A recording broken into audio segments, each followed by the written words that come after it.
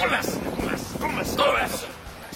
Uskokin Juma, kävi aina vetää kebabit, se olikin burneriä ja ihan huonoa, nyt on pattaa niin kuralla ja jo koko päivä istunut pöntöllä. Mä tiedä mitä tässä voi enää. Vattakurala!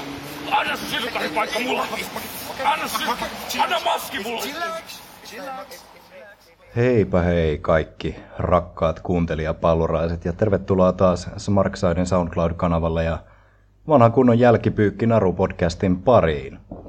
Vähän ollaan kaikennäköisistä syistä, joista ei nyt tässä sen enempää, niin myöhässä aikataulusta, sillä käsittelyssä olisi jo reilun viikon takainen FCFn tuoreimman kauden avaus, eli Wrestling Show Live, joka nähtiin tuolla Teatterifoorumissa Helsingissä, ja sitä puimassa on täällä nyt tuttu parivaljakko, eli Ville, ja ehkäpä Suomen painiskenen kyynisin kynäniekka, eli Semi. Mitäs menee? Kyynisin. Äläs nyt, kyllä se Salomon on uskon ja toivon vielä, että mua kyynisempi, mutta tosiaan kolmas Wrestling Show Live-otto menossa. Muut on mennyt enemmän tai vähemmän reisille. Oli sitten syynä räjähtävät nauhoituslaitteet, keravalaiset saarnaajat tai samaan bubiin tupsahtanut sählyjengi, mutta ei niistä sen enempää tosiaan, että eteenpäin. Niin, eteenpäin. Ja harmi tosiaan nyt, ettei saatu Enskaa tai jo peräti Salomonia, joka ei olisi ollut paikalla showssa, mutta oli jo yhteen nauhoitussessioon äänkäämässä mukaan.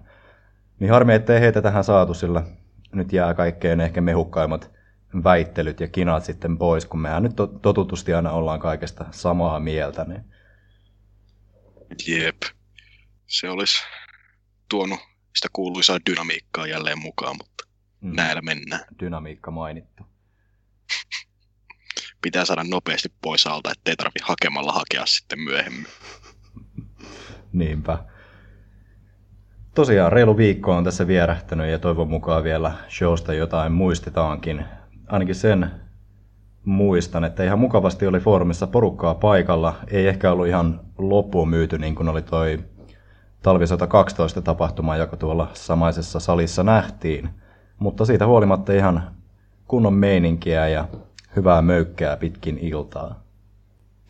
Joo, olin positiivisesti yllättynyt, että miten täyteen se foorum sitten loppujen lopuksi tuli, että ei silleen osaa aina pressassa sitä väkimäärää arvioida, että miten se täyttää tuollaisen erilaisen huushollin. Että toki tähänkin tapahtumaan oli itse kukin raahannut ensikertalaisia mukaan, että oli sillä meidänkin porukkaan, että oli mielenkiintoista sitten heidän reaktioitaan kuunnella sitten jälkeenpäin. Juurikin näin. Ja se on aina mukavaa, tulee ensikertalaisia tapahtumaan, niin se on just hauska seurata niitä reaktioita ja kuulla sitten jälkeenpäin, että vähän semmoista tuoretta näkökulmaa. Jeps. Tosiaan sitä jo harmiteltiin, että Enska ei ole paikalla, koska Enskahan tosiaan oli, en tiedä kuinka puoliväkisin raahannut tyttöystävänsä mukaan, mutta sieltäkin oli tullut ihan mielenkiintoisia pointteja, mutta niitä voitte sitten ehkä kysellä häneltä itseltään joskus jossain. Mutta nyt kun tässä on taas alkuun lätisty kaikennäköistä turhaa, niin eiköhän lähdetä itse otteluiden pariin. Eli ensimmäinen matsihan oli Sisu 8-turnauksen avauskierroksen ottelu, jossa kohtasivat Mustanaukun edustaja Möykky, nimen nyt kokonaan viimeistään pois dropannut Viktor Tykki, sekä virolainen keltanokka Gert Cook. Kyllä. Katsotaan, että hyvä sanoa aina, että lopullisesti nimen Möykky tiputtanutko varmaan. Katsotaan, kuinka on edelleen sitä nimeä droppaillaan näissäkin lähetyksissä. Varmaan vielä vuoden päivät. Luultavasti. Mutta joo, tosiaan openeriksi ei ihan ehkä meidän valinta, mutta ihan järkeen käypä kukki. Siinä oli luonnollisesti altavastaajana isomman tykin käsittelyssä ja riepoteltavana, ja tykillä oli tietysti vielä mahtava Perkules mukanaan aiheuttamassa hämminkiä, että perus David vastaan Goliat tarina, missä Goliat vei tällä kertaa sitten pienemmän korren. Niin, Tykkihän oli siinä ennen tapahtumaa promotellut ja uhkaillut, että tekisi Kukista selvää alle 5 minuutissa, mutta ei ihan onnistunut, sillä matsi päättyi sitten kuitenkin vähän reilun 6 minuutin jälkeen, että en tiedä. Sellaiset 6,5 minuuttia meni sitten loppujen lopuksi, että virallisen ajanottajan lisäksi myös yläkerrassa otettiin aikaa ja yritettiin vähän huudellakin sieltä väliaikoja tykille, jos olisi tahti kiristynyt, mutta ei. Mietin vaan, kun se meni loppupeleissä näin hilkulle, että olisikohan se ollut oikeasti tarkoitus sitten pistää alle 5 minuutin tai pistää alle 5 minuutissa poikki, mutta jostain syystä sitten vähän venähti. Toisaalta eipä sitä niin hirveästi siinä itse tapahtumassa toisaalta tuotu esille, että ehkä se oli vaan semmoinen promoheitto ja uhoamista sitten enemmänkin. Jeps. Ja mun mielestä Tykkiä on tietysti kehuttu tosi paljon, mutta mun mielestä Kukkikin veti ihan hyvin tässä ensimmäisessä yksilöottelussaan ikinä missään milloinkaan. Että hoiti sen oman tonttinsa hyvin ja on rakentamassa sitä omaa niin kuin liikesettiä lähinnä noiden erinäisten neckbreakerien ympärillä ja sai sitten oletettavan finisherinsäkään perille tämän, oliko se nyt Snapmare Driver, josta sitten Perkules joutui pelastamaan Tykin asettamalla hänen kätensä sitten alaköydelle. Joo, eikös toi Dean Ambrose jossain vaiheessa käyttänyt samanlaista tai hyvin samankaltaista liikettä? Ambrose käytti tätä Headlock Driver, joka on kyllä samankaltainen liike, mutta ei tietysti täysin sama. Toi Adam Rose käytti muistaakseni tätä liikettä kans, ja mun mielestä Miss on käyttänyt joskus signaturena, ja tulee varmaan pari muutakin indujanaria mieleen, jos alkaa oikeasti miettimään, mutta tälleen äkkiseltä. Joo. Ei millään pahalla ketään kohtaan, mutta siis mun mielestä ehkä vähän semmoinen tylsä perusliike, mutta vähän semmoinen creative wrestler-henkinen finisher. No, se ei ole sentään overdrive tai jumping self rock bottom, että se on ihan totta. Niin, Tykkihän tosiaan siinä iski sitten niskalaukauksen tämän Perkuleksen sekaantumisen jälkeen ja luonnollisesti vei ottelun, kuten varmaan kaikki aavistivatkin. Niskalaukaus puolestaan on kyllä hyvin komea liike mun mielestä. Joo, vaikka siinä on, kun esimerkiksi Owens käyttää sitä, tai vähintään hyvin samankaltaista liikettä niin kuin signaturenaan, niin sitä ei koskaan niin kuin ole ajatellut niin kuin lopetustason liikkeeksi, mutta sitten toisaalta Steenilla on myös ollut kaiken maailman Steenalizeria ja Package Pile Driveria ja Pop-Up Powerbombia, että kyllä se tälleen sopii kans Tykille, että joo, ja nopea. Mä näen sen kuitenkin tavallaan Suomen mittapuulla jossain määrin vähän ehkä semmoisena niin kuin haastavampana tai edistyneempänä liikkeenä. Että on tyyppisiä niskoilleen pudotuksia ei ihan hirveästi ehkä mun mielestä kuitenkaan loppupeleissä FCF:ssä ole. Niin se jotenkin vähän pomppaa sieltä esiin ja erottuu edukseen. Joo. Mutta ylipäätään tästä matsista mä sanoisin, että mun mielestä tosi hyvä, vähän freesimpi paritus. Siinä mielessä niin kun toimittaa sitä Sisukasin ideologiaa, mikä nyt ainakin, mistä silloin ensimmäisellä kerralla vuosi sitten oli mun mielestä enemmän puhetta, että tämä on nimenomaan tämmöisille nuorille nouseville kyvyille tämmöinen alusta näyttää kykyjä ja päästä parrasvaloihin, niin siinäkin mielessä mun mielestä Gert Cookin valinta tähän turnaukseen oli oikein passeli ja mun mielestä tavallaan täytti sen paikan ehkä vähän järkevämmin kuin sitten taas joku Ioni tai Makes Muut tai tämmöiset, joille niin kuin mun mielestä kuitenkin tässä vaiheessa keksitään jo vähän muutakin tekemistä ihan silleen luontevasti. Niin. Näinhän se on. Sitten varmaan, jos ei muuta, niin peukkua ylös alas minne tahansa. Joo, no siinä tulikin mun perusteluita jo hieman, että mä laitan kyllä ylöspäin. Ja täytyy Kukkia kyllä kehua, että vaikka niin kun on hyvin tuore painia vielä, ja tämä oli tosiaan ensimmäinen singles-ottelu, niin siihen nähden mun mielestä paini tosi hyvin.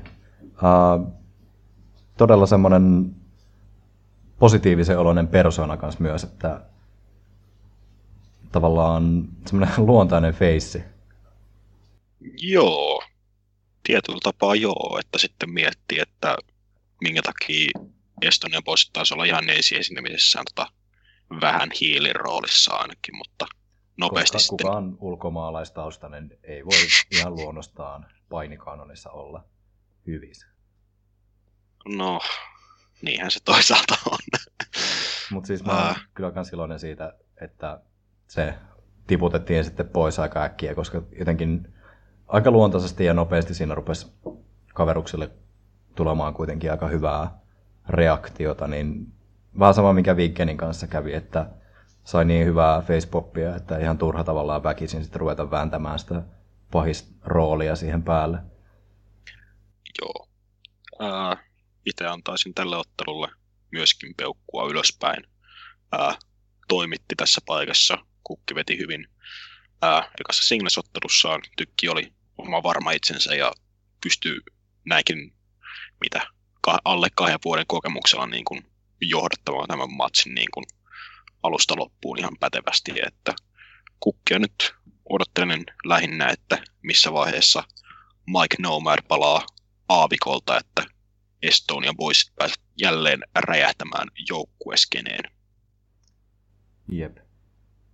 Mutta sitten illan toisena ottelunahan ei nähty ottelua oikeastaan laisinkaan, vaan hyvinkin kontroversiaali hetki, kun Sisu-8-turnauksen avauskierroksen toisessa ottelussa olivat kohtaamassa Vili Raato sekä toinen mustan aukon edustaja The Sun, niin siinä nähtiinkin sitten ihan rehtiä sopupeliä ja jo World Championship Wrestlingistäkin tuttu pahamaineinen tuomiopäivän tökkäys. Eli Mighty Perkules ennen tapahtumaa oli promotellut mystisesti ja hyvin psykopaattisesti uusista sotureista ja kävi siinä sitten myös ennen tämän lainausmerkeissä ottelun alkua Vili Raadon korvaan jotain kuiskuttelemassa ja semmoinen paha aavistus oli, että jotain tämän tyyppistä saattaisi tapahtua, mutta siinähän se sitten tosiaan konkretisoitui, kun kello löi. Raato ja The Sun oli siinä jo ottamassa headlockia toisistaan, mutta niin vaan etusormella The Sun hyvin teatraalisesti ja suurieleisesti kaatui mattoon ja Raato hänet siitä sitten selätti ajassa 47 sekuntia. Joo, kyllä perkeleellinen tökkäys suoraan rintalastaan oli liikaa The Sunille tässä ottelussa.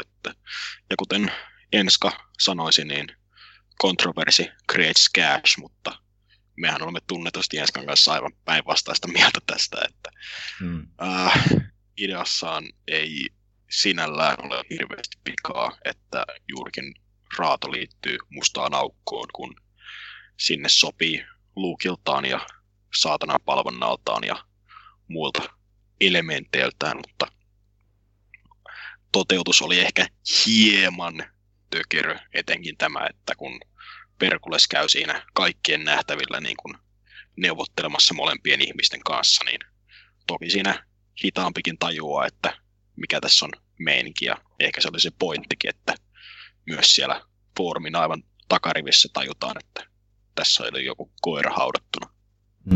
Se voi olla, ja ehkä sillä vaan tosiaan varmisteltiin sitä sitten vielä, koska mahdollisesti kaikki ei noita Facebook-promoja kuitenkaan katso. Niin. Näinhän se on. Mutta mitäs mieltä tästä noin niin kuin ylipäätään? Vähän siinä jo avasitkin, mutta... Niin. Hirveästi tästä nyt sanomaan. Olen toki periaatteellisesti niin kuin suurempaa osaa vuoden 1999 VCV-buukkauksista lainaavia ideoita vastaan, että uskoisin ja toivoisin, että tämä olisi voinut tehdä jotenkin muutenkin, ja olisin ehkä mieluummin nähnyt sellaisen heel vastaan hiilottelu, jossa molemmat yrittää huijata minkä kerkeävät, mutta siinä oltaisiin toisaalta riskattu se, että jompikumpi alkaa saamaan oikeasti sitä face-reaktiota, esimerkiksi juuri The Sun, joka on tähän mennessä itkettänyt lapsia ja suututtanut larppaajia, niin olisi saattanut hyvinkin karismaattisesti metkuilullaan jopa kääntää yleisön puolelleen, jos tämä olisi siihen suuntaan mennyt. Joo, vähän semmoiset ristiriitaiset fiiliksethän tästä kyllä jäi kieltämättä. En ehkä nyt itse tähän hätään, vaikka tässä on ollut viikko aikaa miettiä, niin keksin, miten tämän olisi voinut paremminkaan toteuttaa. Ei sillä, että nyt tavallaan meidän mielipide olisikaan mikään laki, mutta sitten taas kuitenkin samalla, vaikka tämä jätti ehkä vähän kylmäksi, niin jossain mielessä semmoinen kiero Vince Russon haamu jossain mun aivojen perukoissa, niin vähän ehkä nautti tästä, mutta joo, ylipäätään semmoinen niin kuin ristiriitainen on ehkä se sana, mikä tätä mun mielestäni kuvaa parhaiten. Mutta sitten taas niin kun, jos mennään vaan näiden itse tapahtumien yli tai tämän segmentin, niin mun mielestä tosiaan toi, että Raato liittyy mustaan aukkoon, niin on aika hyvä juttu. Just se, mitä mainitsitkin, että Raato sopii siihen niin hyvin, koska se hahmo on niin sen tyylinen, semmoinen synkkä ja inhottava ja ties mitä. Ja tietysti mielessä Raato olikin rosterissa nyt ehkä vähän yksin. Tai se oli tavallaan vähän hassua, että sitten siellä olisi jatkossakin ollut tuo Raato ja musta aukko talli erikseen, koska ne on kuitenkin niin, ei nyt ehkä samanlaisia, mutta samanhenkisiä, niin ihan fiksua naittaa ne yhteen. Mutta jos mä saan tästä vielä jatkaa monologia sen verran, että siinä mielessä saattaa ehkä tulevaisuudessa koitua vähän ongelmalliseksi, että koska mustassa aukossa nyt on niin vahvoja hahmoja, että se voi tietty olla voimavara ja vahvuus, mutta mulla on semmoinen pieni pelko ehkä kuitenkin perseessä, että rupeeko ne sitten jossain vaiheessa syömään toisiaan, kun siellä on kuitenkin Raato, joka on todella hyvä esiintymään ja karismaattinen tykki, ja sitten tosiaan The Sun ja Petrov ja Perkules vielä siihen päälle, niin siinä saa olla aika tarkka ja hienovarainen, että miten näiden kaikkien hahmojen kanssa nyt tavallaan pelataan tätä peliä ja miten tämä pidetään semmoisessa järkevässä tasapainossa. Koska varmaan tykkihän sieltä nousee semmoiseen niin kuin johtorooliin, mutta toisaalta Raadollakin on sitten jo niin paljon kokemusta ja muutenkin semmoista niin kuin itsevarmuutta ja tavallaan auktoriteettia, että tässähän on se majesteetti olemassa, että jossain vaiheessa sitten ruvetaan näkemään taas säröjä tämänkin jengin riveissä ja sieltä joku sitten mahdollisesti erkaantuu. Niin, ja kumminkin pitää muistaa, että Raatoa ollaan nyt tässä viimeiset 2 vuotta niin kuin aika tasaisesti nostettu niin kuin kohti pääottelukuvioita, että nytkin on edelleen feudi Starcadderin kanssa on enemmän tai vähemmän käynnissä, ja uskoisin sen välienselvittelyn koittamaan sitten tuolla talvisodassa. Tässäkin sitten väkkäripromossa, kun musta aukko naureskeli siellä, niin Adder tuli siihen murisemaan siitä, että haluaa edelleen Raadon pään vadille tästä kolikkorullahyökkäyksestä Omegasta. Joo. Mietin ihan semmoista, että mahdetaanko nähdä sitten jossain vaiheessa esim. Tykin face turn ja irtaantuminen tuosta poppoosta, jolloin Raato ottaa sitten sen johtajan paikan harteilleen. Niin, Shemöykky vastaa musta aukko. Ei mikään ihan tuulesta temmattu skenaario ehkä. Rönsyilevä ajatus. Onko musta aukko Suomen Bullet Club? Ei. Musta aukko ei ollut mitenkään niin kuin cool heel poppoa, jos niin kuin ajattelee nykyistä Bullet Clubia, niin tai viimeisen X vuoden ajan Bullet Clubia. Ja Bullet Clubhan oli alun perin niin kuin NVO-kopio periaatteessa, että musta aukko on lähempänä ideologiassaan jotain Dungeon of Doomia kuin Bullet Clubia. No okei, oli ehkä huonosti muotoiltu kysymys, mutta mä muotoilen sen uudestaan, että onko mustassa aukossa potentiaalia muuttua Suomen Bullet Clubiksi? No ne tarvii ensin paidan, se on se iso se on ihan joku logo. musta ympyrä. Niin, musta paita ja musta ympyrä. Cybershock ottaa sen sitten listoilleen. Ja... Ei, tuli vaan mieleen just tämmöisistä niin kuin, sisäisistä ristiriidoista ja mahdollisista niin kuin johtajuustaisteluista, niin siihen voisi olla vähän semmoista samaa henkeä ehkä sitten, mutta ehkä tosiaan sitä niin kuin coolius-factoria pitäisi jotenkin vähän lisätä. Ja sitten sen tarvittaisiin semmoinen spottiapinoiden tag team vielä pyörimään. Ja... Niin. Sinne vaan 2 vankia, jotka yhtäkkiä tekevät suisidoja ja spiral-täppejä ja ties mitä, mutta sähän silloin keväällä taisit jo huudella, että miten mustan aukon laajeneminen ja sitten FCF:n valloituskuvio olisi yksi näitä sun fantasiapuukkaus niin kuin ideoita, niin tänään pitäisi maistua sulle mainiosti. Joo, kyllä mä mielenkiinnolla odotan, että mihin tää tästä lähtee kehittymään. Saadaanko tähän vielä Regina ja Vangit bosseen mukaan ja millainen kuristusote saadaan sitten muusta rosterista. Mutta pitäisikö meidän nyt antaa tälle peukut ennen kuin sitten lähdetään taas enemmän rönsyilemään, niin päästään eteenpäin. Annetaan peukkua. Mie voin aloittaa kaikesta huolimatta peukku alaspäin. Tuomiopäivän tökkäyksellä ei ole saavutettu mitään muuta kuin 10 miljoonaa menetettyä katsojaa maanantai-illoissa. Joo, peukkua alaspäin tälle kokonaisuudelle tai tälle segmentille tai ottelulle, mutta niin kuin mahdolliselle kehitykselle ja siitä, mitä tästä voi vielä syntyä, niin peukkua ylöspäin.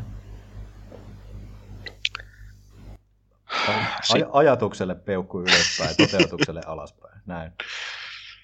Näin hyvin muotoiltuna. Sitten meillä taisi olla seuraava Sisukasin ensimmäisen kierroksen ottelu. Psykoseissaan lähes enskan tasolle syventynyt nyt H.C. Andersen vastaan olkapäävammainen Shemeikka. Kyllä, Rahka-trilogian 3. osa ja mahdollinen päätös, ellei saada jotain prequel-settiä tähän vielä sitten perään. Sehän tästä vielä puuttuisikin semmoinen Chikara-henkinen aikamatkustelu. Kyllä. Missä on Archie, kun sitä tarvitaan? Niinpä. Voisiko Mikko Maestro olla Suomen Archie? Vittu, siinä on kova ottelu. Maestro vastaan Archibald Peck. Älä kiusaa mua tällaisille. Mutta Shemeikka vastaa H.C. Andersen. Kuten rakkaat kuuntelijapalluraiset ovat ehkä kuunnelleet noista sideshow ja muista ennakoista ja vastaavista, niin H.C. Andersenin mieli on siirtynyt kellopeli appelsiinimaisesta Singing in the Rainin laulussa itsensä hivelemiseen ja rahkapsykoosiin. Juurikin näin. Itse on sulle jo monta kertaa sanonut, mutta sanotaan nyt vielä kerran on the record, että tämä gimmick voisi olla käytännössä Valentinin kummitus. Näinhän se on, että niin, ihan kuin Valentine olisi vaan vaihtanut valkoiset kledjut päälle ja heittänyt jauhot naamaan ja palannut vähän lyhyempänä paikalle. Ja tosiaan monelle saattoi tulla hieman outona yllätyksenä Andersenin Meinaatko?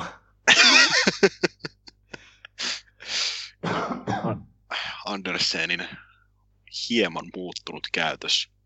Hän on hieronnut itseään Vegasissa ja ennen ottelua myös hieroi itseään ja teki myös pointin siitä, että hieroi mahdollisimman paljon sukukalleuksiaan Shemeikan naamaan. Että tosiaan silloin sideshowssa psykoosit ei ollut vielä tällä tasolla, että Tovi huuteli vastustajilleen, että te oikeasti haluatte mua ja vastaavaa ja humputti kanveesia vankien kanssa, mutta ihan näin sairasta settiä ei vielä silloin nähty. Joo, ja tosiaan siis niille, jotka nyt ei ehkä ole ihan kärryillä, niin väännetään vielä rautalangasta. Siis tämä koko kuvio ja saaga suorastaan on saanut alkunsa tuolta sideshow-tapahtumista, joiden ajatus on ollut semmoinen, että ne on vähän kevyempiä ja semmoisia niin kuin tavallaan hauskempia, joissa voidaan kokeilla vähän rohkeasti kaikennäköistä uutta ja erilaista, niin siellä on tämmöinen kunnon psykoosiin vajoaminen sitten nähty. Ja tässä vaiheessa sitten kanssa niin kuin tämä sideshow-tapahtumien vaihtoehto todellisuus, tai miksi sitä nyt haluaakaan kutsua, niin on ruvennut sitten ihan todenteolla kanssa vuotamaan tänne niin kuin lainausmerkeissä pääroistarin puolelle. Ja siinä mielessä tämä ehkä ihan ei toiminut tässä, koska välttämättä niissä sideshow-tapahtumissa ei ole käynyt ihan muita kuin se kaikkein niin kuin kovin ydinporukka, jotka käy kaikki tapahtumat katsomassa, että siinä mielessä niin kuin tämmöiselle pääshown kasuaaliyleisölle, jos näin voi nyt edes niin kuin sanoa, niin tämä saattoi mennä pikkasen yli hilseen. Ja siinä mielessä muutenkaan tämä ei ehkä ihan istunut ja sopinut tähän sisukasi-formaattiin tai muutenkaan tähän tapahtumaan. Ja muutenkin tämä matsi jäi ehkä vähän siinä mielessä torsoksi, että Shemeikalla tosiaan on jonkunnäköistä pientä loukkaantumista olkapäässä, että ihan täydellä höyryllä ei ehkä voinut painaa. Ja muutenkin tavallaan tämä matsi oli vähän tämmöistä sekoilua, jos näin saa sanoa, niin ehkä ei ihan toiminut tässä kohtaa. Joo, piti tuosta ihan juonekuviosta mainita, mikä tuli ihan nyt vasta mieleen, kun nytkin shown aluksi näytettiin tämä viime kerralla FCF:ssä tapahtunut, niin olisi ihan hyvin voinut kerrata nämä Rahkasaakan promot tässä, kun tällä oli niin kuin näistä sisukasi avauskierroksen otteluista niin selkeätin vanhaa historiaa takana, että olisi saattanut hyödyttää ehkä vähän niin kuin hämmentynyttä yleisöä tähän psykoosin maailmaan, mutta ehkä, no, en tiedä mitä liikkuu FCF:n videotiimin päissä aina näitä koostaessaan. Ja itse ottelussa tosiaan, että Andersenhan, kuten mainittua, niin hieroi penistään Shemeikan naamariin ja siinä vihjailevasti pääsi armbaaria haaruksissaan ja kaivoi sitten rahkat esiin ja erittäin vihjailevasti hieroi niitä jälleen kerran Shemeikan naamaan puhuen jatkuvasti herkkurahkastaan. Ja rahkahan oli sitten Andersenin tuho tässä, kun rahkat lensivätkin eturivin onnekkaiden niskaan ja Shemeikka sai iskettyä pienen kamppailun jälkeen Terminaattori 2 ja voitettua ottelun. Siinä mielessä FCF teki historiaa, että mitä luultavammin on maailman ensimmäinen showpani-promootio, joka sotki kehän rahkaan.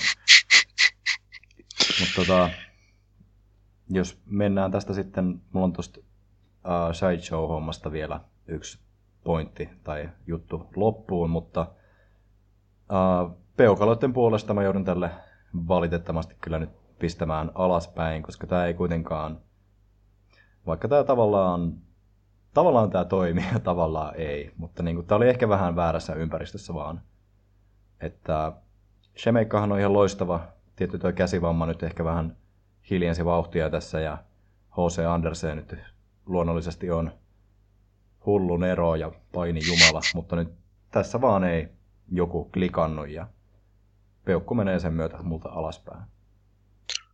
Joo, itsekin nyt kun tätä on pureskellut ja reisille mennessä podcastissa, jotka pääsi vaikuttamaan viattomaan mieleeni, niin ehkä minäkin joudun vielä ottamaan painijumalan suuntaan tätä peukkua alaspäin, että ihan kaikkea ei saatu irti ja ehkä HC rysähti psykoosialtaan syvään päähän ehkä hieman äkkinäisesti. Ja ennen kuin menet sideshow pointtiin, niin mun pitää mainita ottelun, tai siis 3S promovideot, eli 3S.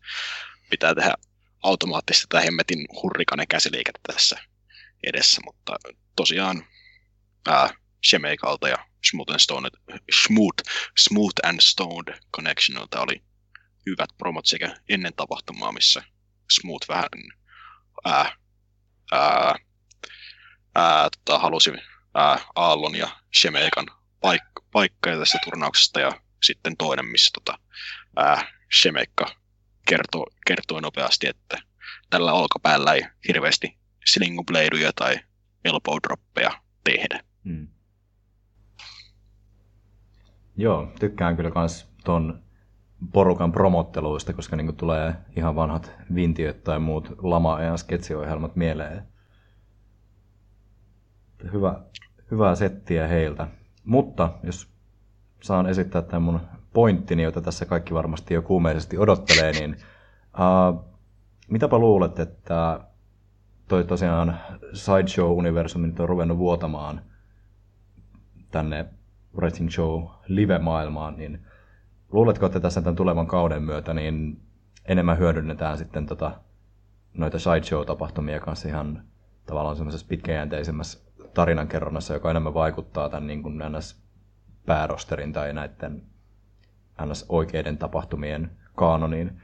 Mietin tätä ihan siltä kantilta vaan, että kuitenkin talvisota Suomen WrestleMania häämöttelee 1. joulukuuta. Ja tässä on nyt välissä enää yksi Wrestling Show live sekä sitten on toi Sideshow Halloween Edition, mikä nyt ehkä niin kuin nimensä ja teemansa puolesta kanssa nojaa semmoisen ehkä vähän kevyempään hullutteluun, mutta luuletko, että näitä ruvetaan hyödyntämään jotenkin enemmän tai olisiko semmoiselle mahdollisesti tarvetta? Erittäin hyvä miete. Voisin sanoa, että joissain kuvioissa tätä voidaan ihan hyvin hyödyntää, etenkin just tällaisissa alakortin jutuissa niin kuin, nuorempien ja kokemattomimpien kavereiden kanssa, jotka ehkä tarvii sitä aikaa rakennella sekä kehässä että hypevideoissa. Mutta sitten toisaalta just tämä Sideshowien teemutus mietityttää siinä mielessä, että miten lähtee rakentamaan kuvioita just tällaista Halloween showsta tai sitten Attitude Era showsta. Että siinä mielessä odottaa ihan mielenkiinnolla, että kuinka one-off juttuja niissä sitten loppujen lopuksi nähdään. Että sittenhän nämä pääjutut, mestaruuskuviot ja nämä vakavahenkisemmät, niin on ihan hyvä pitää niin kuin tuolla päätapahtumien puolella, että vaikea mun on nähdä Starbaa pitämässä 20 minuutin Triple H-promoa niin kuin Sideshow Halloweenin avajaisiksi, että mieluummin sinne Dammisen Toni ja Teuvo ja H.C. Andersen ja Naantali pois sinne riehumaan. Joo, hyvin perusteltu. Mietin vaan tosiaan, kun tässä rupeaa ehkä sitten talvisodan rakentelussa tulemaan vähän kiire. Toisaalta siinä toivon mukaan sitten hyödynnetään myös niin kuin Facebook-promoja ja muita internet-sydämejä, niin kuin nykypäivänä syytä olisi. Mutta sen talvisodan kanssa, niin kun mä sanoisin, että siinä on niin kuin top 4 ottelut niin kuin aika lailla niin kuin rakenneltu. Eli Starbuck vastaan hyvin ehkä todennäköisesti Maestro, ellei Sverveä tapahdu. Street vastaan Ioni, part 2. Adder vastaan Raato ja sitten Sisukasi finaali. Niin yleensä niin kuin isoissa tapahtumissa on ollut ne 3-4 isoa ottelua ja sitten niin kuin mitä alakorttiin saadaankaan muuta. Ihan totta kyllä tuokin. Semmoinen tähän loppuun, tähän pointtiin ehkä vielä, että tosiaan, että kyllähän niin kun tuli mieleen, että ihan ekassa Sideshowssakin jo hyödynnettiin tavallaan näitä päätapahtumien kuvioita, kun siellä main eventissä kohtasi Murskaa ja Mieto ja Johnny McMetal, joilla oli sitä kähinää siinä ollut. Että tuommoiselle vähän niin kuin keskikortin tyypeille ja kuvioille todella hyvä alusta edelleen ja toivottavasti sitä kanssa sitten niiden merkeissä hyödynnetään jatkossakin. Jeps. Mutta jos siirrytään eteenpäin, niin kehä saatiin siivottua Reemin ja Sepin ja Keken voimin ja sitten päästettiinkin puolen Suomen painia elikkäs Ioni irti mikrofonin kanssa. Kyllä, Ioni tuli siinä vähän ihmettelemään sitä, että miten hänet oltiin tästä Sisukasi-turnauksesta jätetty ulkopuolelle. Ja jonkun aikaa siinä kerkesi porista, kun paikalle hän saapui sitten itse Suomipainin messias Salomon Street myöskin soittamaan suutaan ja kertomaan sitä, että Ionihan ei ole mitään turnauspaikkaa ansainnut, kun hän ei ole monessako maassa, se oli 6 maassa otellut ja yli 100 matsia ei löydy vyöltä ja mitäs kaikkia pointteja siinä nyt tulikaan. No siis väitti toki, että ei ole voittanut mitään merkittävää ottelua, mutta se on täysin väärin. Ioni on voittanut H.C. Andersenin. Niin. Mutta siis, joo, siinä meidän ensimmäisessä otossa Enska kyllä veti aika hyvän pointin hihasta ja tosiaan vähän kyseenalaisti sitä, että mitä se Ioni loppupeleissä sitten on voittanut tai miksi olisi paikan ansainnut. Se jäi kyllä ihan hyvin kummittelemaan mieleen ja oikeastaan, koska tottahan se tavallaan on. Ionilla nyt ei ihan hirveästi mitään isoja matseja ehkä tässä viime aikoina on ollut ja muutenkin se Omega-matsikin Salomon Streetin kanssa niin päättyi ratkaisemattomana ja näin. Niin. Jeps, ja siinä mielessä niin kuin kayfabe-syytä ei ehkä ihan hirveästi ole. Joo, ja muutenkin se promon sisältö siinä aluksi oli aika paljon, että en ole saanut tätä ja en ole saanut tätä ja en ole saanut tätä vaikka bla bla bla. Että vähän silleen ehkä valittava sävy, mitä ei niin kuin tällaiselta babyfaceilta ehkä toivoisi. Ehkä siinä vaiheessa, jos on niin kuin usetettu useampaan otteeseen niin kuin kaiken maailman mahdollisuuksista, mutta Ioni ei sellaisella statuksella ole, että olisi toiminut ehkä paremmin, jos olisi heti alettu Streetille huutelemaan, että tuus nyt muhoslainen tänne, nimittäin mun mielestä ne Streetin ja Ionin backeripromot on ollut mun mielestä hyviä silloin viime keväältä, ne lähinnä kuittaili toisilleen milloin mistäkin. Niin se on ihan totta, että sen alun olisi sitä oikeastaan voinut skippaa ihan kokonaan ja tavallaan keskittyä vaan siihen mähinään Streetin kanssa ja jättää nämä muut vaatimukset pois, niin se olisi voinut toimia ehkä vähän paremmin. Joo. Mutta toisaalta Ioni nykyisellään on tuommoinen vähän CM Punkia lainaava hahmo, niin tavallaan ehkä siihen kuuluu se sitten semmoinen, mikä Punkillakin oli, että tuntee sen oman arvonsa ainakin omasta mielestään ja vaatimukset on sitten sen mukaisia. Joo. Anteeksi, mua vähän yskittää tässä. Niin että sitten se Bravoli oli mun mielestä ihan hyvin toteutettu ja mun mielestä keskinäinen sanalukis siinä oli vähintään ihan hyvää, vaikka vaarallisesti Street nosti niitä hyviä pointteja, että kenet sinä olet muka voittanut tässä välissä. Mutta Bravoli oli sitten tulinen, Ionihan siitä ensin sai pidemmän korren iskittyään tajuatkon ja sitten lassauttamalla Ioni-kanuunaa vielä leukaperiin. Joo, jonka jälkeen Streetihän vetäytyy siitä sitten vähän häntä koipien välissä backerin puolelle, mutta aika nopeasti saapui takaisin vanhaa kunnon terästuolia heiluttaen ja iski Ionia selkään, väkersi Ionin käden sinne tuolin jalkojen ja muiden taitosten väliin ja loikkasi köydeltä sitten päälle ja teki aika pahannäköistä jälkeä paitsi Ionille myös itselleen, sillä siinä sitten käsivarteen saatiin pienimuotoinen vekki ja vähän verta valumaan, mikä toi kanssa ihan mukavan pikku lisään tuohon segmenttiin. Kyllä, Ionin käsi ionisoitiin siinä sen jälkeen, kun Street kävi halpamaisesti backerin puolella nousellaamassa 2 finishia ja ottamalla jotain Gatoradea vähän kurkkuun. Ja me ei olla Gatoradein sponsoroimia ihan Ei me olla kenenkään sponsoroimia, mutta siis Itse juon Clippersin vihreää teetä, jos jotain täytyy täällä sponsoroida. Tämä on sen verran hyvää, että tätä pystyy ihan hyvällä omatunnolla suosittelemaankin. Saa laittaa rahaa tilinumero YV:llä. Joo, mutta niin siinä. Street tosiaan sitten sen terästuolihakkauksen suoritti. Ja loppujen lopuksi jäi ihan hyvät fiilikset tästä, että Joni sitten hyvin möi sitä kätensä kayfabe-murtumista siinä. Ja Päkkäripromossakin lähdettiin miestä kiirettämään sairaalaan, että vähintään ensitapahtumassa on käsipaketissa, jos ei ole kokonaan huilauksen puolella. Hmm. Niin.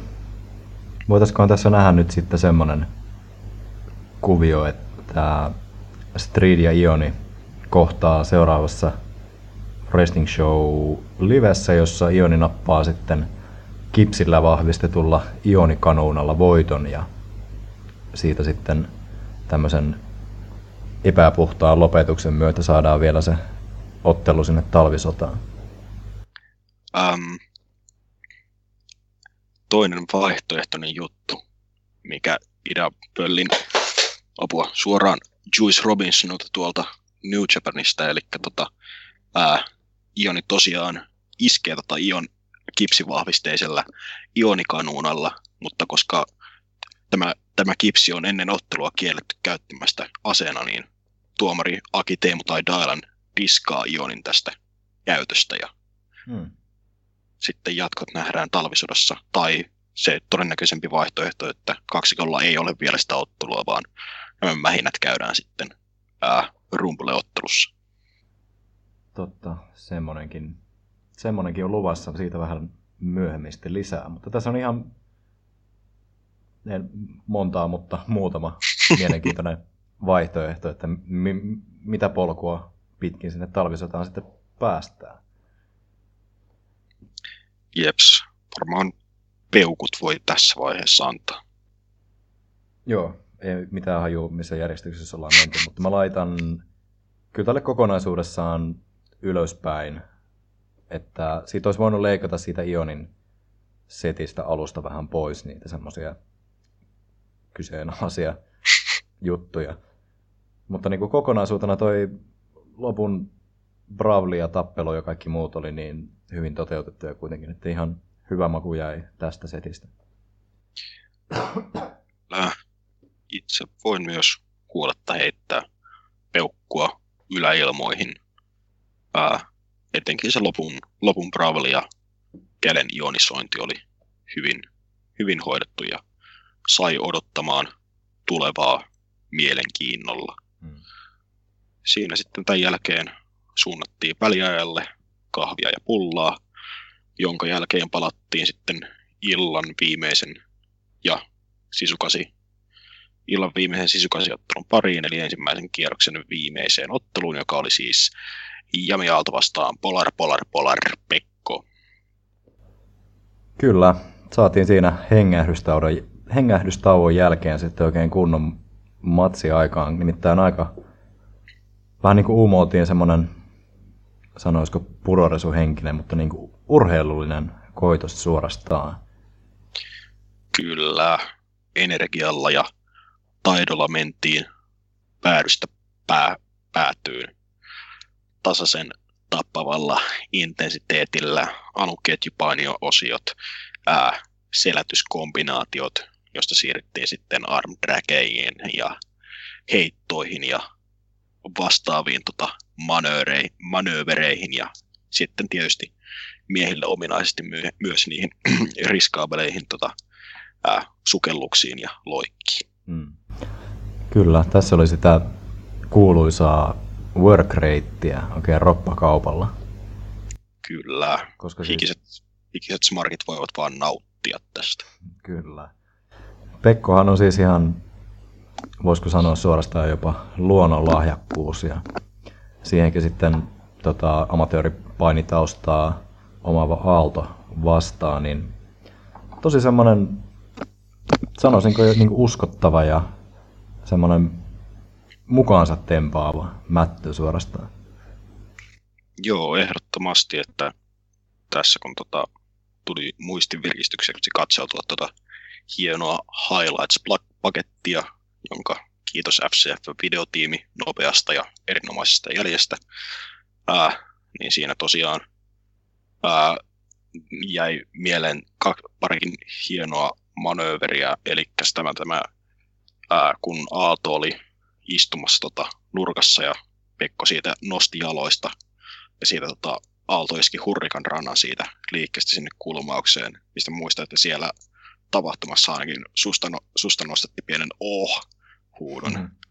Ja sitten toinen tämä Jami Aallon handspring-köysistä, joka sulavasti counteroitiin Michinoku Driverin anteeksi Blue Thunder Bombiin. Se oli kyllä komea. Ja tuosta mun reaktiosta sen verran, että lähestulkoon kaikki liikkeet, jotka heitetään kulmaa päin, niin nostetaan musta kyllä semmoisen reaktion. Joo, suorastaan japanilaistyyliin ja pieni taputus perään. Tai kuten ottelun alussa varmaan kaikkien muiden raivoksi, niin yläkerrasta raikuneet Aalto ja Pekko huudot. Ei tullut sentään katsu-kannaa tällä kertaa. Niin. Mutta siis tästä on vaikea oikeastaan loppupeleissä puhua mitään, koska niinku, tätä ei ole järkeä kuitenkaan käydä liikkeeltä läpi. Tämä oli vaan niin hienoa ja semmoista sulavaa, mukavaa, katteltavaa, että tavallaan pidemmittä puheitta voisin ihan suoraan lyödä 2 peukkua tälle ylöspäin. Kyllä, voi myös mainita, että Pekkohan tässä sen upsetin otti sitten Victory-rollin jälkeen. Ja totta joo.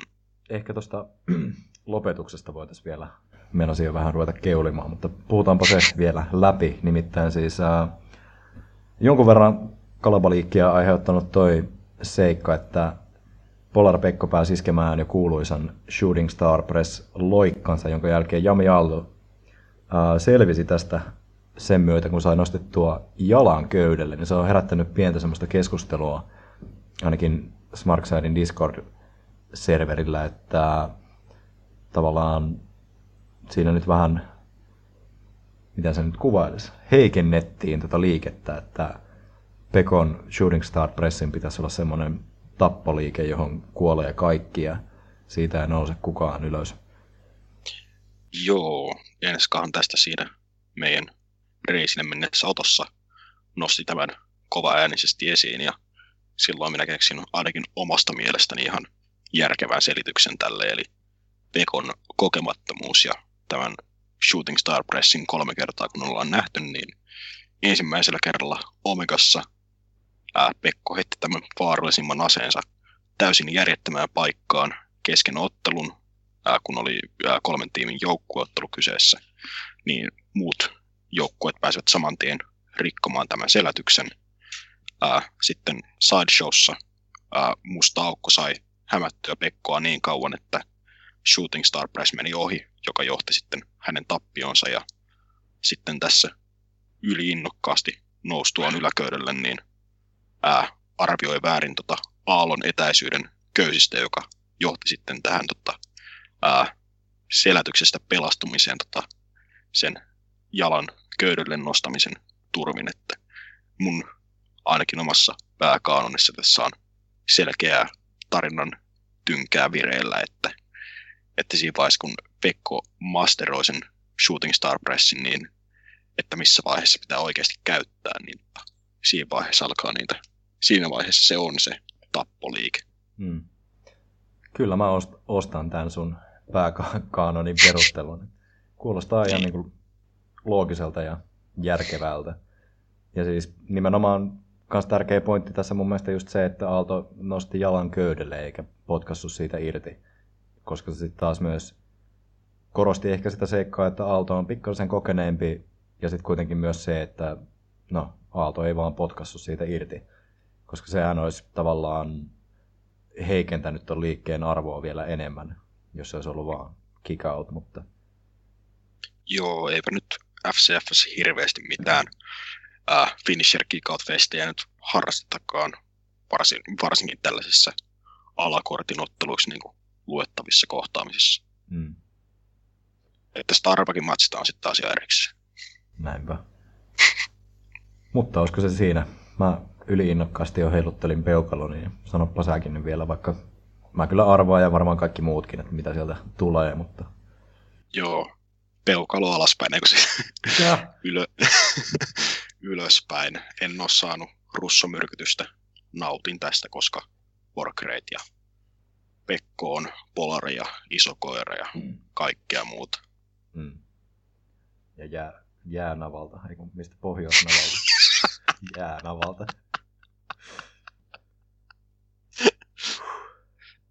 Nyt ne. Noniin. Pitäisikö sulle antaa ihan sanakirja käteen ensi kerralla? Pitäis varmaan. Pitää aina jokaiseen podcastiin aina lipsauttaa joku tämmönen aivopiero. Mutta eteenpäin sanoi mummo Jäänavalla, sillä sitten illan 5. ottelunahan nähtiin illan ainoa joukkueottelu, jossa oli aika mielenkiintoisia jengejä, nimittäin Regina Rosendahl yhden vankinsa kanssa liittoutuivat Tammisen Tonin kanssa, ja heitä vastaansa sitten asettuivat Euroopan ainoa transsukupuolinen naispainija Jessica Laavi ja jossain yhteyksissä jo Suomen parhaaksi joukkueeksi tituleerattu Jake Luupää ja Teuvo. Missä yhteyksissä Suomen parhaaksi joukkueeksi tituleerattu? Jossain somessa mä näin. Se saattoi olla Jake Luupää omalla Facebook-sivulla, mutta...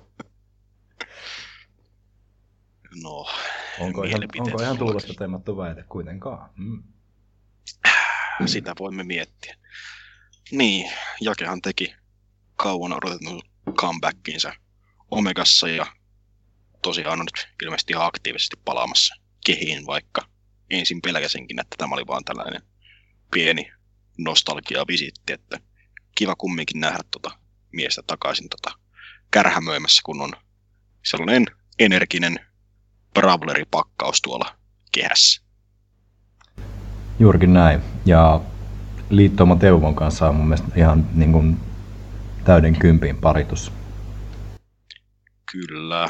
Ja Teuvo on vaivihkaa niin kuin vetämässä uraansa parasta vuotta tässä, että ensin helvetin hyvä ottelu vuoden ensimmäisessä sideshowssa Tammisen kanssa Estonia Boysia vastaan ja sitten on vaan tahti kiihtynyt sen jälkeen. Teuvo on yllättävän sopiva joukkuepari ollut sekä Tammiselle että nyt Jakelle. Että, äärimmäisen mielenkiintoinen hahmo kyllä siinä mielessä, että toimii tavallaan aidan molemmilla puolilla. Kyllä, ja yleisökin on nyt tosissaan täysin Teuvon puolella, kun hän sai ryöpytystä Dammiselta niin fyysisesti kuin verbaalisestikin. Kyllä, ja ylipäätään tässä matsissa kyllä hyvin toimi kaikkien kemiat, nimittäin kuitenkin Tamminenhan on yksi firman parhaita mikkimiehiä tällä hetkellä, ja mun mielestä Reginakin on tässä uudessa hahmossa hyvin mielenkiintoinen, ja noi vangit on jotenkin niin arvaamaton elementti, että ne kanssa vielä toistaiseksi toimii oikein hyvin. Joo, mutta tosiaan tässä ottelussa niin kuin, naisosasto ja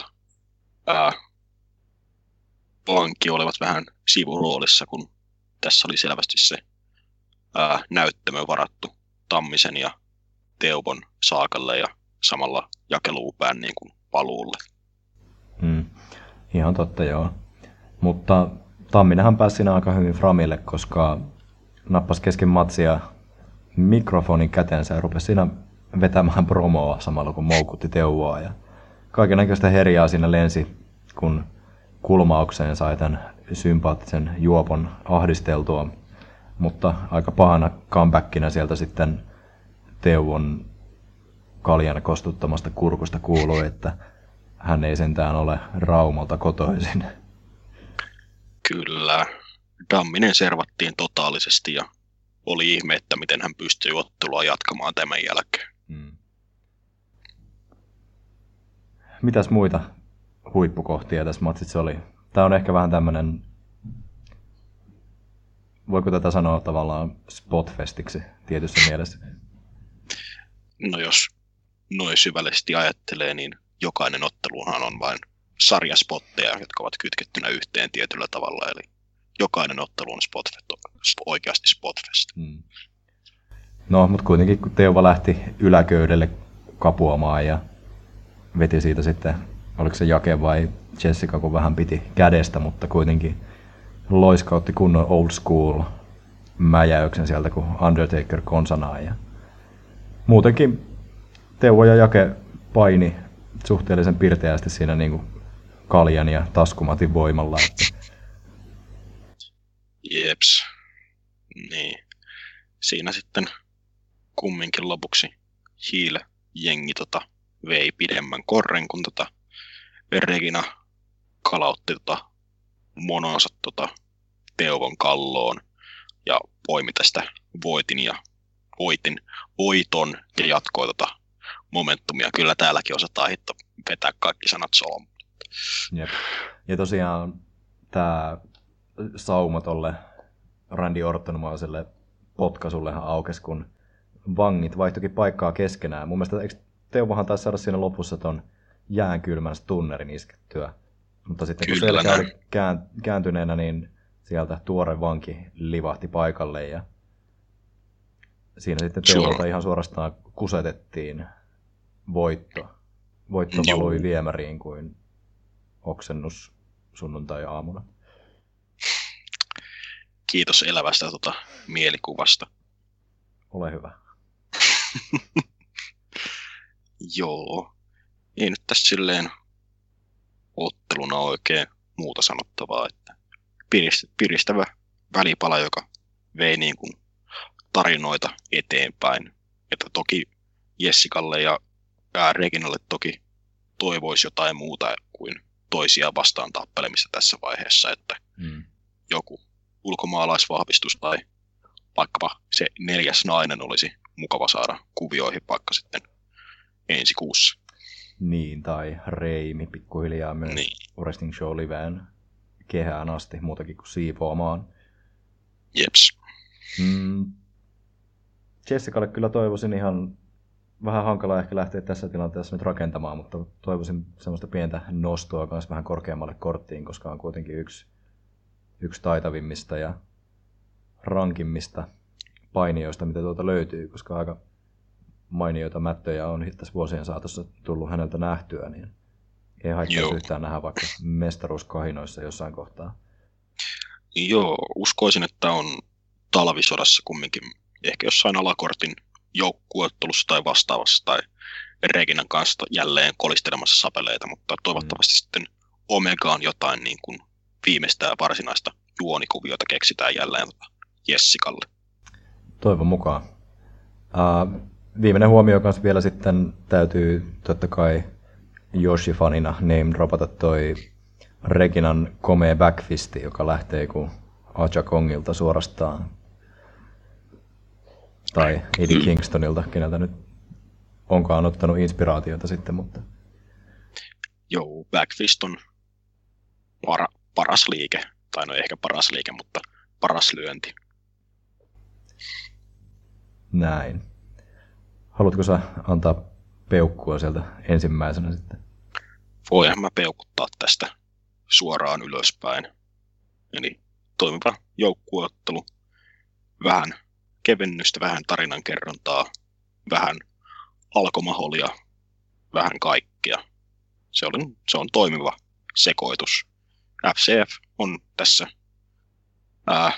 vuoden aikana nyt hanskannut nämä monen henkilön joukkueottelut oikein mainiosti. Veit suorastaan sanat suustani, mikä on aina ikävää, ettei saada kunnon kinaa aikaa, mutta hyvin toiminut välipala ja hyviä hahmoja vetämässä hyvää settiä keskenään, niin eihän tätä voi muuta kuin peukuttaa ylöspäin. Kyllä. Ja meidän 2-tuntinen epos lähestyy kohta loppua, mikä tietysti tarkoittaa, että meillä on jäljellä enää illan pääottelu, jossa on panoksena saksalaisen DVA-liiton, olisiko Deutsche Wrestling Alliance, päämestaruusvyö on maailmanmestaruudeksi jopa haukkuivat, jossa meidän ikihana Starbuck Maikkari Michael Majalahti, hallitseva FCF-mestari, haastaa belgialaisen Raakaroopen Rob Roon. Kyllä. Tämä oli ehkä ennakkoon herättänyt niin suuria tunteita, mutta jotenkin tämä kyllä onnistui siinä sitten tempaamaan mukaansa, koska niin kuten ensimmäisessä otossa, jota te ette koskaan tule kuulemaan, niin puhuttiinkin, että Rob Rowe oli niin geneerinen ja semmoinen, geneerinen ja perustyyppi, että tavallaan se kääntyi jo semmoiseksi. Tavallaan se oli jo niin hienoa, se oli niin, ihan katoaa sana taas. Mutta siis, jos sul tulee painia, joka on tommonen kuitenkin suhteellisen pitkä ja kookas, ihan hyvässä tikissä, tulee AC/DC:n Back in Blackin tahtiin sisään, kasvot puoliksi maalattuna, semmoiset ihme 2000-luvun alun indie-lateksihousut jalassa ja supermies-tatska paistaa selästä, niin eihän tuommoista jäbää voi muuta kuin fanittaa. Ihan niin kuin Enska sanoi, että se on se SmackDown-pelien creative wrestler, josta lähdetään niin kuin rakentamaan sitä omaa hahmoa. Niin. Kyllä, ihan liikesettiä myöten, eli Rob Roon tavaramerkkeihin kuuluivat useat bodyslamit putkeen, 10 lyöntiä nurkassa, backbody drop sekä kaiken kruunun tietysti lopetusliikkeenä peljätty, suorastaan tappava, toiselta köydet lähtevä crossbody. Juurikin näin. No mutta vaikka siis tässä nyt vähän ironisesti irvaillaankin, niin olihan tämä nyt oikeasti mun mielestä ainakin tosi hyvä ottelu. Siis yllättävän hyvä.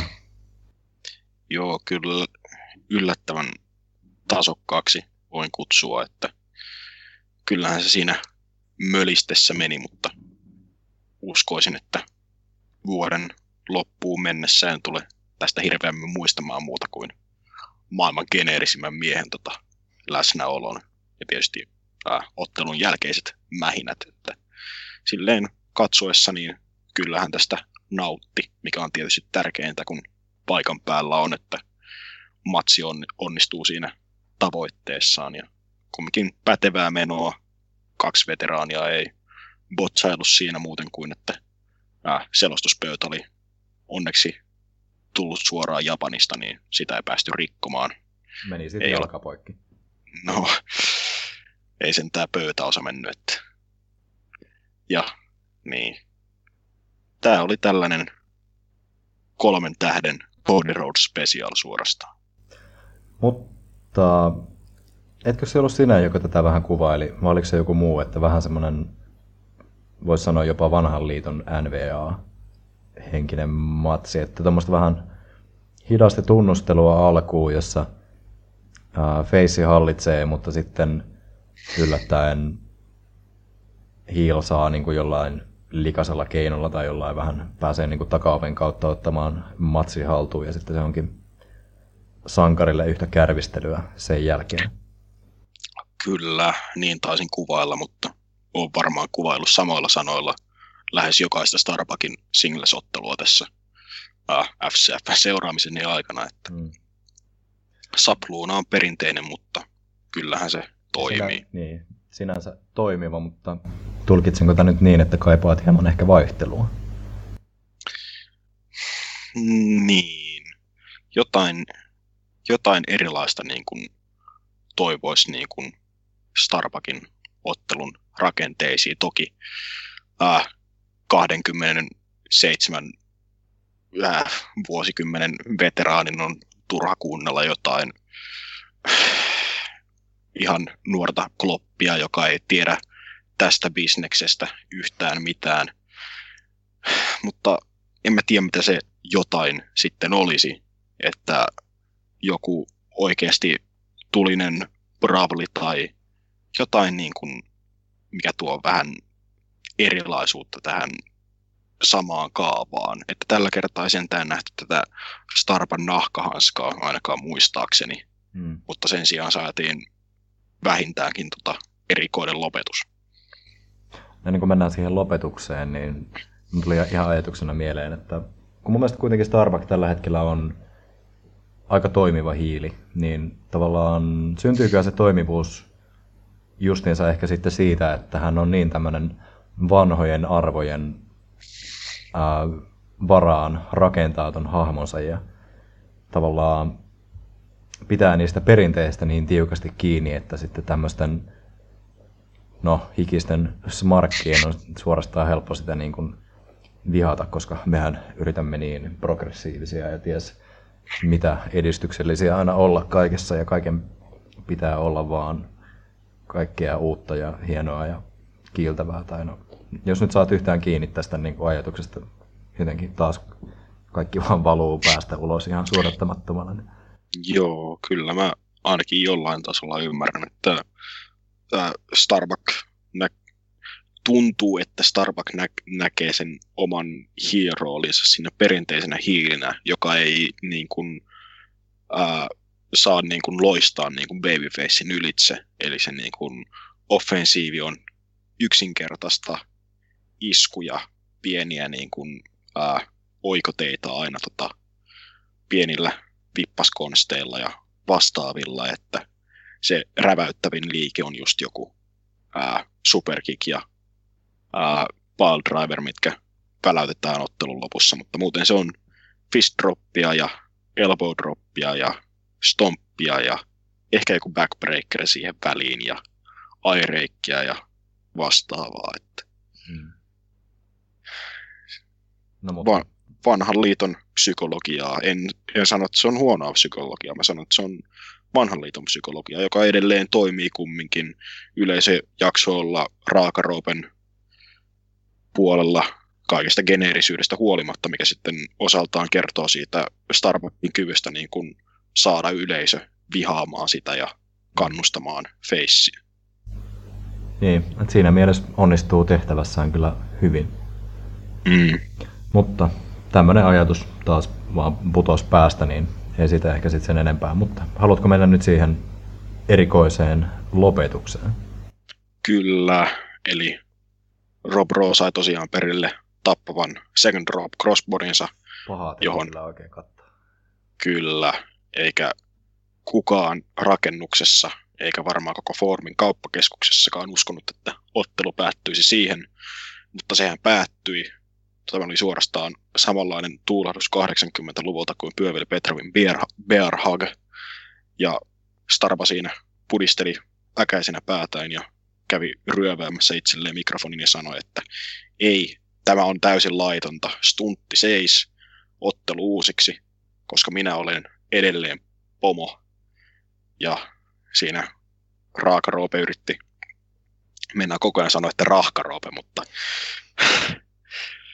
niin kumminkin Raw siinä protestoi ja tietysti tyhmänä käänsi selkänsä Starbuckille ja sain siinä nopean polkaisun nivusiinsa ja Starbuck siinä kilttinä ja luotettavana ja ylipäänsä niin kuin mahtavana pomona uhkaili tuomari Teemoa potkuilla ja kun Teemu ei muuten saa ostettua niitä laseja, jos ei saa tätä työtä pidettyä, niin joutuu sitten käynnistämään ottelun uudestaan alusta ja Starba siinä iski sitten perinteisen piledriverinsa ja vei DVA-mestaruuden. Näinhän siinä sitten kävi. Piledriver on kyllä edelleen kaikessa yksinkertaisuudessa ja kauneudessa on yksi mun suosikkiliikkeitä. Kyllä, se on se oikeasti brutaali liike, että siihen ei tarvita 15 kierrettä tai rannelukkoa, että siihen tuo ekstra tehoa. Mutta mitäs mieltä tästä niin kuin lopetuksesta sitten oot? Mun täytyy ehkä hetki vähän jotenkin kasailla ajatuksia ja nyt jotenkin rupeaa aivot loppumaan. No, mä aluksi pelkäsin, kun Starbuck tarttui mikkiin, että se olisi vaan sanonut, että okei, uusi ottelu ihan tosta noin vaan, koska pomo lälälää. Ja siinä vaiheessa minähän olisin tietysti valittanut, että tällä revanssiottelulla ei olisi ollut DVA-liiton hyväksyntää, jolloin se ei olisi voinut olla mestaruusottelu. Ja tietenkin tämä mun perusvalitus siitä, että tyhmistä facepainioista, eli kun Starbuck alkaa powertrippaamaan, niin kävele vaan ns. Vittuun sieltä keilahallista, koska sä oot voittanut jo täysin rehellisellä pelillä pitänyt sun mestaruuden, niin minkä takia sun pitäisi kuunnella tällaista herenpaskaa? Eihän semmonen taistelutahtoinen reipas maitonaama nyt missään nimessä peräännyt taistelusta, hyvä mies. Sekin on totta. Toivoisin vaan joskus, että joku babyface oikeasti, niin kuin, tai kuka tahansa painija niin kuin, käyttäisi tällaisia takaportteja, jotka jätetään yleensä Sepposen selälleen niin kuin perinteisessä painipuukkauksessa. Joo. No mutta siis itse en ehkä ihan hirveästi kans tietyssä mielessä tälle lämmennyt. Siinä mielessä oli hyvä, että tällä saatiin myytyä sitä Starban power-trippiä ja näitä väärinkäytöksiä vallan suhteen aika tehokkaasti, mutta mä en ehkä ihan hirveästi näe, mitä lisäarvoa jonkun saksalaisen firman vyö mahdollisesti tuo FCF:n kuvioihin, että tietty sitten jos Starbuck itse mahdollisesti keskittää nyt toimintaa sinne päin tai tarvii jonkunnäköistä boostia tuohon Slam Wrestling-projektiin tai mitä nyt ikinä, niin siinä mielessä sitten ehkä joo, mutta tavallaan FCF:n kannalta en näe tätä ratkaisua nyt hirveän mitenkään olennaisena. Ja tosiaan Facebookissahan Rob Roon sivuilla tuli tämmöinen tieto sitten, että Deutsche Wrestling Alliance olisi myöntänyt hänelle revanssin Starbuckia vastaan Saksan maalla tästä tittelistä, mutta tässä tiedotteessa mä yritän tämän tiivistää, kääntää samalla. Katsotaan, miten onnistuu 2 toimintoa yhtä aikaa. Tämän mukaan Rob Rowe on kuitenkin päättänyt, että 2018 eli kuluva vuosi tulee olemaan hänen viimeinen vuotensa kansainvälisenä painijana ja hän jatkaa vaan sitten kotimaassaan Belgiassa ensi vuonna. Ollakseen enemmän perheensä kanssa ja näin, mitä näitä on. Joten hän on virallisesti nyt kieltäytynyt tästä mestaruusmatsista, koska muutamatkin eri syyt. Ensimmäinen on se, että kaikki näki, ainakin kaikki ketä oli paikalla, miten hän voitti Starbuckin reilusti keskellä kehää, niin kuin siinä tosiaan tapahtui, kun hän kysyi, että mitä hänellä on vielä todistettavaa. Toisekseen hän ei koe, että siinä olisi hirveästi järkeä hänen enää mahdollisesti kohota uudestaan DVAn mestariksi, koska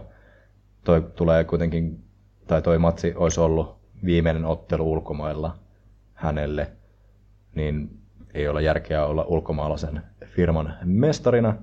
Ja kolmanneksi sitten tosiaan haluaa, että hänen viimeinen ottelunsa Belgian ulkopuolella tulee olemaan jotain semmoista reilua ja rehtiä kaveria vastaan, joka sen todella ansaitsee ja joka ei huiputa niin kuin tuo meidän ikioma Starbuckimme.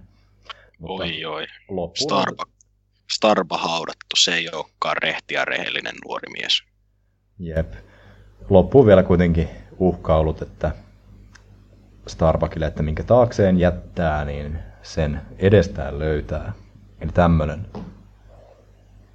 Mutta tää ehkä nyt ei tosiaan meitä ja FCF:n kuvioita niin paljon liikuta, mutta nostettiin pahan nyt esiin sitten. Joo. Siinä sitten kun Starbuck oli DVA vyön saanut olkaisilleen ja jälleen saanut tasapainoitettua itsensä, kun ettei FCF-mestaruus paina toista olkaa ihan liian alas.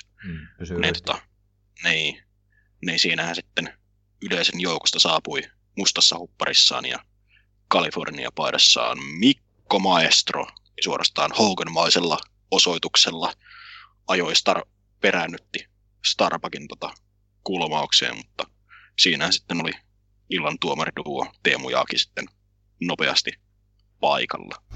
Kyllä, samoin kuin suurin osa Face-rosterista tuli Mikkoa siinä repimään pois paikalta. Joo, tuomareista vielä sellainen nopea, mikä tuli mieleen ennen kuin alettiin nauhoittaa. Eli tässä kun maestro ilmestyy paikalle, niin siinä on tuomarit heti iholla kiinni, mutta sitten kun aiemmin illalla Street muiluttaa Ionia terästuolilla ja murtaa käden, niin vasta siinä vaiheessa, kun käsi on murtunut ja Ioni parkuu matossa, niin vasta siinä vaiheessa Teemu käppäilee kahvitauoltaan kehää ja alkaa, että hyi, ei noin saa tehdä, äkkiä ambulanssi paikalle. Mutta sehän on eri juttu, koska Mikko Maestro oli erotettu, niin mietin nyt, kun yleisöstä vaan joku tommonen ei-työntekijä hyökkää, niin pitäähän siihen nyt välittömästi puuttua. Kayfabe. Joo.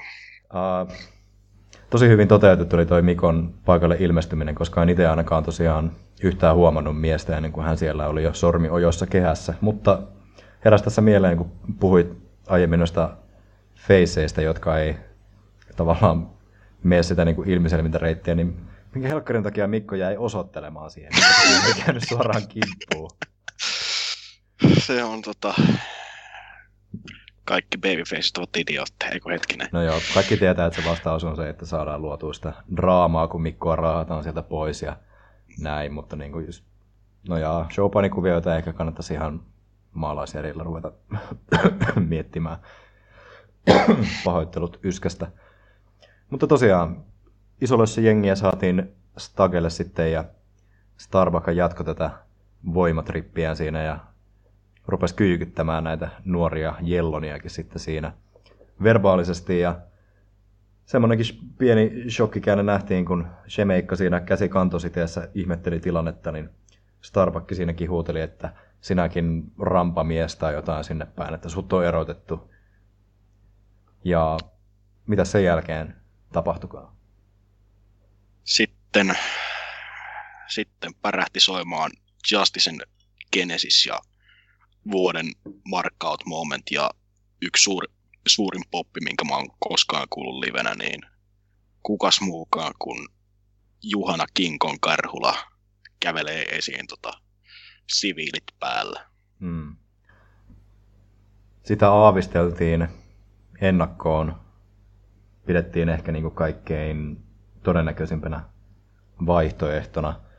Mutta valehtelisin, jos väittäisin, että ei kyllä kylmät väreet ja niskavillat nousseet pystyyn, kun toi Genesiksen pörrilä lähti sieltä kajareista soimaan. Ja tosiaan yleisö ihan suorastaan räjähti, että allekirjoitan melkein ton, saattaa olla, no ei välttämättä ehkä ihan kovin poppi, mitä mä oon kuullut, koska nyt kuitenkin joissakin tapahtumissa on tullut ulkomailla käytyä, mutta niin kuin varmaan top 3 menee vähintään. Jeps. Ja siinähän Karhula sitten, kuten siviileistä pystyy päättelemään, niin oli tosiaan FCF Wrestlingin uusi toimitusjohtaja.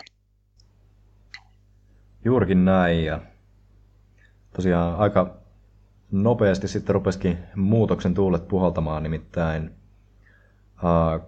Karhula julisti suoraan, että Starbuckin tekoset ja muut ei ole nyt ihan olleet kaikkein mukavimpia, ja homma pistetään ruotuun nyt sillä lailla, että tulevassa Wrestling Show Livessä nähdään Karhulan sanojen mukaan Suomen historian suurin Rumble-ottelu, jonka voittaja pääsee sitten talvisodan main eventtiin kohtaamaan Starbuckin ja haastamaan hänet FCF:n mestaruudesta.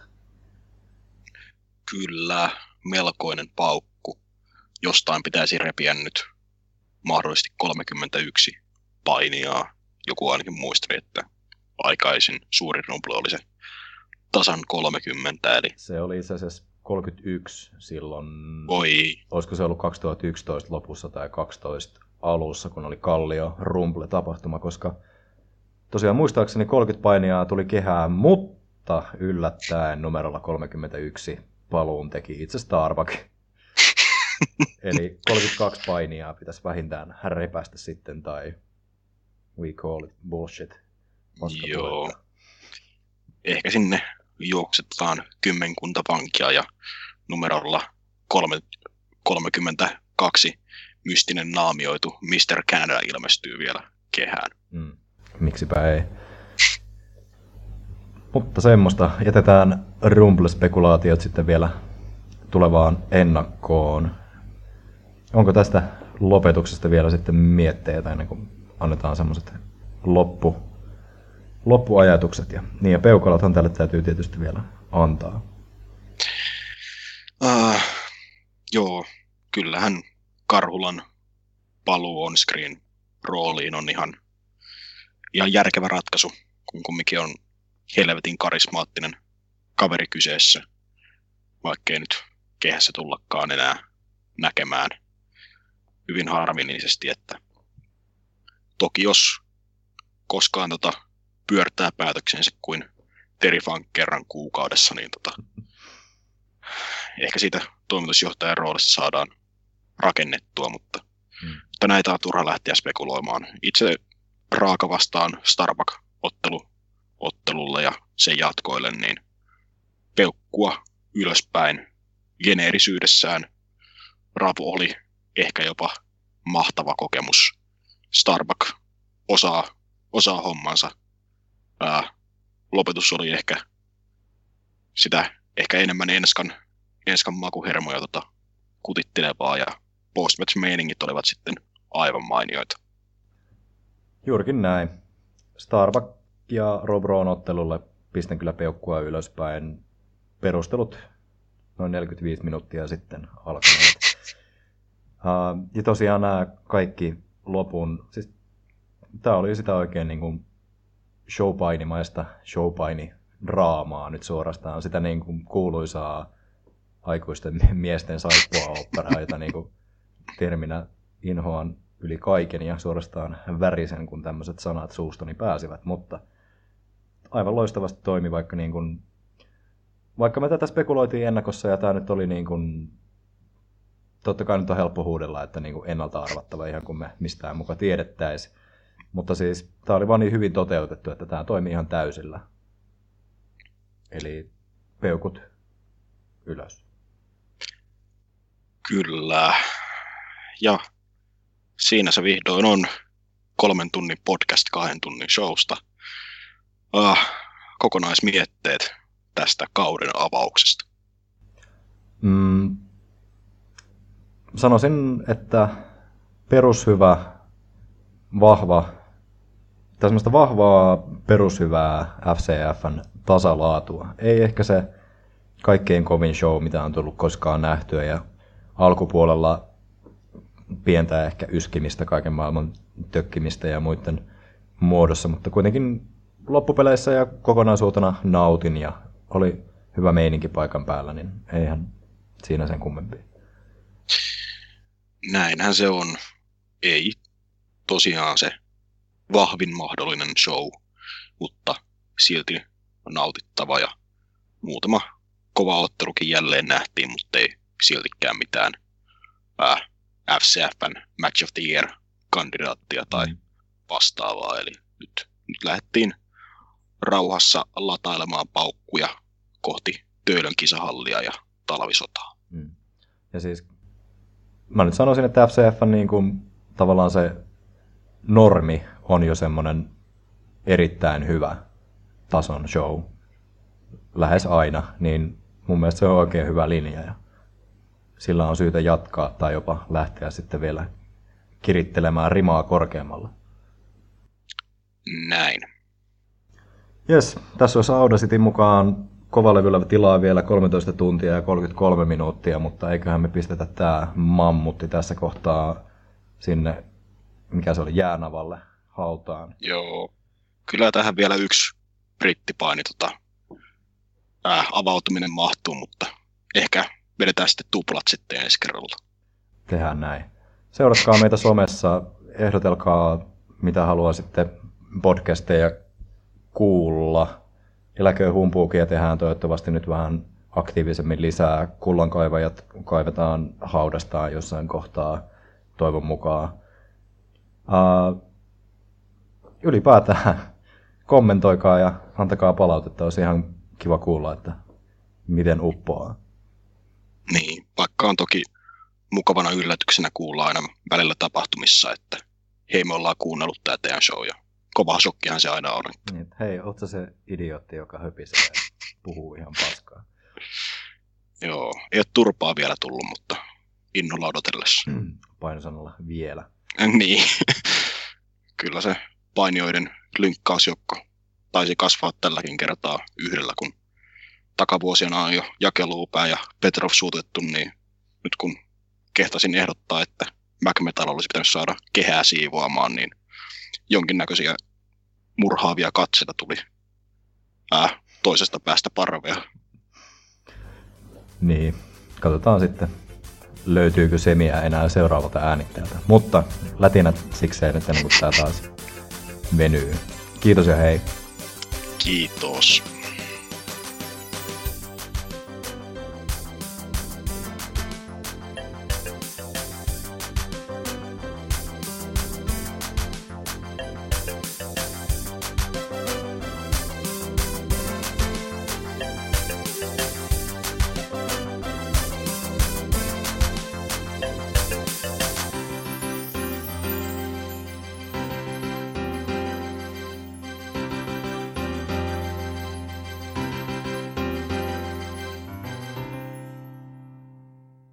Hoseen herkkurahka maistuu.